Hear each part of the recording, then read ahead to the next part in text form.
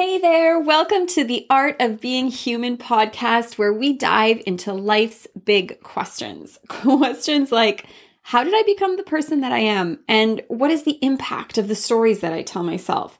How can I be a beneficial presence to the people around me? And how do I live a spiritual life in a material world? And of course, so many more. All right, friends, as you know, we are diving into what it means to practice radical acceptance. And on our last podcast, we talked about what it looks like to radically accept yourself. All of yourself. The stuff you like, the stuff you don't like so much, and even the stuff that maybe if you were honest, you would feel some shame about. And if you're anything like me, the first time you came across this idea of radical acceptance, you went, wait, what? Doesn't that mean I'll just do nothing? Are you honestly trying to tell me that by doing nothing and just accepting myself, that things will somehow get better? That just doesn't make any sense. And if this was your first reaction, I totally understand. It was my first reaction too. It took me a long time to understand something very important. That I am actually only really ready to take action if I have gone through the process of accepting whatever's happening. But most of us want to jump right into action. We are so programmed to think we have to do something and then are left wondering, why do I carry around all this extra emotional baggage? The simple answer is whatever we don't process and allow to flow through us, we hang on to. For some of us, we are holding on to years and years of hurt, sadness, anger, and pain because we've just never processed it. We never allowed it to flow through us. We kept it trapped by thinking we had to jump into immediate action. And maybe some of us have solved problems that way, but we didn't release the emotion. And for some of us, we can be so confused. And I know I have found myself in this position. Our lives are good. There's nothing seriously wrong. I can handle the so-called problems that come up. But why do we feel so sad or angry or depressed or bummed out? And we don't realize that we're carrying these emotions around from all of the experiences, even though we may have, come up with a solution for the problem, the emotions stayed trapped. And it reminds me of a story I once heard. And I believe it's an old Buddhist parable, but I'm not positive. But this is the way it was told to me. So if I get it wrong, it's the way that I know it. There could be a better version out there. But the parable goes like this. There are two Buddhist monks walking in a forest, and they come to a river that they have to cross. And standing at the edge of the river is this woman in a beautiful silk gown, and she wants to cross the river as well. But she can't because if she does, she gets her dress wet. And because, of course, it's beautiful silk, it would ruin the dress. And so she asks the monks if they would carry her across the river. Now, for some reason, touching a woman would normally be off limits for these monks, but one of the monks scoops her up and carries her across the river and then calmly sets her down again on the other side and just keeps walking. And the monk that he's with just cannot believe what he sees because this is so against what would be the right thing to do in his mind. And as he continues walking with the monk, he can't stop thinking about it. Like, why did the other monk do that? And he's thinking to himself, doesn't he know that's not allowed? How could he do that? How dare the woman even ask us when it's so obvious we're monks and it's not appropriate, etc., etc., etc. Until finally he can't take it anymore. And in frustration, he says to his companion, why did you pick that woman up and carry her? And the monk turns to him and says, oh, are you still carrying her? Because I set her down a long time ago. And I just so adore that story because it reveals such a truth. How often do we have something happen and we take care of it and we figure it out, but there's a part of us that can't set it down. We question and we look for meaning and we hold on to the emotions until finally we just explode. So we're bogged down with this old emotion, but we continue to expect ourselves to perform at our best. And that pressure can be so incredibly intense. When we're not radically accepting, then we're in resistance and rejection. And eventually those states limit our access to our resourcefulness, our creativity, our intuition, and to our higher selves. That part of ourselves that makes the best decisions, that has its connection with the divine or universe or God or whatever you want to call it. Because when we're in resistance or rejection, we tend to care about extremely unhelpful things. Things like who's right and who's wrong and who's to blame. And we tend to think that objects and ownership will confirm our worthiness, right? When we're in resistance and rejection, we care about things like hierarchy. Who do they think they are to do that to me? And meritocracy, right? I deserve this. And we believe that we're separate and alienated from other people, right? We tend to think things like, nobody understands me. I don't belong. I don't, have a tribe. I don't have a group that accepts me. If we're holding back from any part of our experience, if our heart shuts out any part of who we are, that becomes fuel for our fears, and it becomes fuel for our feelings of separation and unworthiness. When we practice radical acceptance and we say yes to every part of our experience, well, then we find we're doing the exact opposite. We find ourselves connected to our higher selves, and we begin to care about completely different things. We care about, can I see the fear and can I soothe the fear? Where can I bring peace? Where can I stand for justice? Where can I show love? Where can I receive and where can I give? And when we practice radical acceptance, we finally experience something that I think we all long for. And that's grace. The knowledge that we are enough just as we are. We so often think that we have to be so much more than we are, and we have to fill ourselves and our lives up with things that prove how worthy we are. We act like there's a checklist of things we have to do. And we fail to recognize that there's actually only one thing we need to do.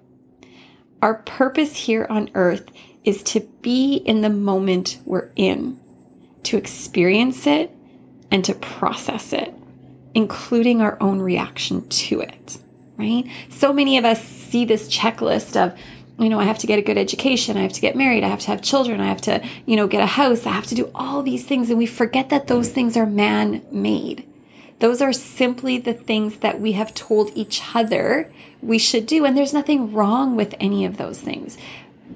But we attach our worthiness to them. So when we don't receive them or when we don't experience them, we get bummed out and we think that somehow it means we're not worthy. And those things have nothing to do with our worthiness. The only thing that is required from a human being is to be in the moment you're in, to process it and to experience it. And I actually love something that Carl Jung says when he says, many of us feel like life is climbing up a ladder to seek perfection, when the real path is actually just unfolding into wholeness. And wholeness is just the acceptance of all of who you are, not changing who you are, the acceptance of who you are. So I will say it again and again, and I would shout it from the rooftop if I could. Radical acceptance is not about doing nothing. It's not about giving in. It's about preparing for right action. When you practice radical acceptance, you see what's really happening instead of seeing the superficial. And then you are feeling compassion for what you see. Only then are you ready for action. So if you remember in the last podcast, I talked about my anger. And so when I observe my anger, which I thought was unacceptable, when I began to accept it, instead of seeing the superficial, I don't like this behavior, I don't like that, and this is what's making me angry, etc., I was actually able to see the pain behind the anger. And when I saw the pain, what do we do when we see someone's pain? We find compassion, right? When someone shares with us their pain, we immediately go, oh my word, I feel with you. And so I could feel with myself and allow myself to feel loved even in my angry state. And then, surprisingly, I could let go of the anger so that I could deal with the hurt with right action.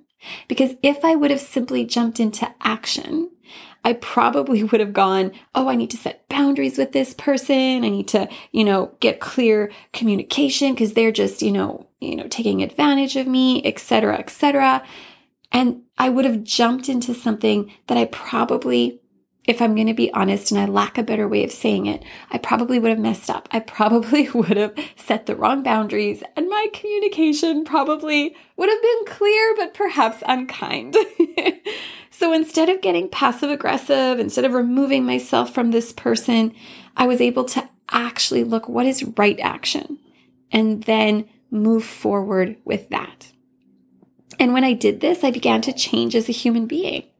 I began to grow, which is kind of funny, right? And it so beautifully encapsulates what Carl Rogers says. He says, the curious paradox is that when I accept myself as I am, then I change.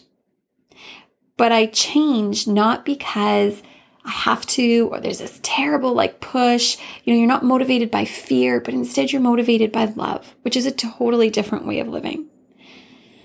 But of course, this flies in the face of all of our conditioning, right? Normally, when we feel pain, all we want to do is move away from it. And we jump into all kinds of unhelpful thoughts about how this is all wrong and how long will this pain last and what should we do? And then, of course, how this pain proves we're so unworthy. And then we build these stories from these thoughts that we carry around with us for years and years, and we trap ourselves. And when we start to give so much attention to our thoughts and when we start to build these stories, what happens is we lose touch with our actual experience because the story makes us leave the present moment. Most of us tell our stories in a way that either takes us into the past, right? See, it's always been like this, or takes us into the future. What do I need to do? What do I need to change? How do I get rid of this?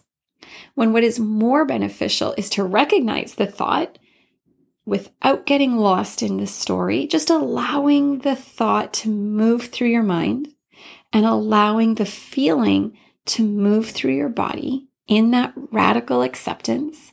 And you will be surprised that at the other end of that process is the acknowledgement of the desire to change from a beautiful motivation, from a motivation of love, not a motivation of fear. Okay, so before we end today, let's just talk about the 4 things that radical acceptance is not, because I think this is important. And this is what I come up against a lot when I'm thinking about this for myself or when I'm talking to people about this.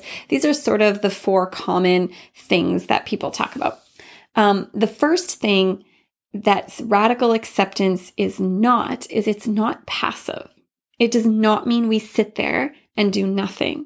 Right? It actually means that we're taking care of all of the parts of ourselves before we jump into action, right? We are body, mind, and spirit, and all of those parts need to be taken care of. And that's what radical self-acceptance does so that we can move into action.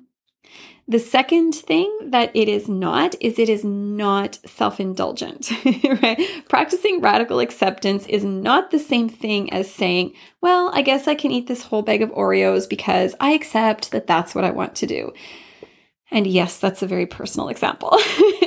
It's about accepting that you want to eat the Oreos and about seeing why you want to eat the Oreos and not beating yourself up for the fact that you have the desire and that you want to do it, and then placing yourself in a situation where you actually desire not to eat them because you have allowed yourself to go through the process, right? The third thing that it is not resignation, right? If you have character development to do, let's say you procrastinate, or let's say you communicate by yelling and that's not what you want to do. Radical acceptance is not saying, well, that's just the way I am. And so because I accept myself, I don't have to change, right? Like we've already covered, radical acceptance is about putting yourself in a state where you actually want to change, where change is actually possible, right? Radical acceptance puts you into a state of strength. When you're in a state of strength, long-term change is possible. When we beat ourselves up, when we resist, etc., we put ourselves in a state of weakness. And when we're in a state of weakness, we cannot access long-term change. We will make short-term change because we're in pain, but we will not make long-term change, right? And a state of strength is anything like joy, peace, calmness, relaxation, acceptance, obviously happiness. All of those types of things are states of strength. States of weakness are anything like anxiety, worry, depression, anger, etc. So when we're in a state of strength, we have the ability to access our resourcefulness and to make long-term change. If we are in a state of weakness, we will make short-term change, but long-term change is impossible. And so some of us have had that experience intimately, right? Like you're trying and you're trying and you're trying to do something in your life that you think would make your life better, but you just can't get it. And you don't know why you're falling back. Most of the time, it's because you're trying to make that change from a state of weakness. And radical acceptance is the ability to put yourself in a state of strength so you can actually make the changes that you want.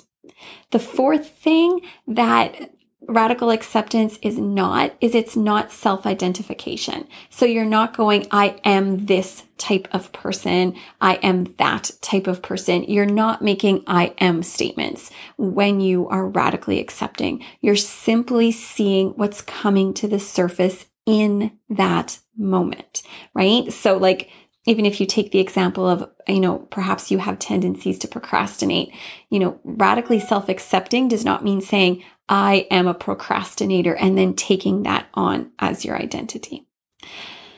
All right, friends, I could talk about this forever. It is truly an incredible experience to live from a place where everything is accepted and where there is compassion for everything. And it's a way that I desire to live and practice every day. I'm definitely not perfect at it, but I am enjoying the journey. And I hope that listening to this podcast has been part of your journey and it will inspire you to continue on that path yourself. So until next time, I leave you with this question. What would it be like if you could accept all of yourself and all of life exactly as it is?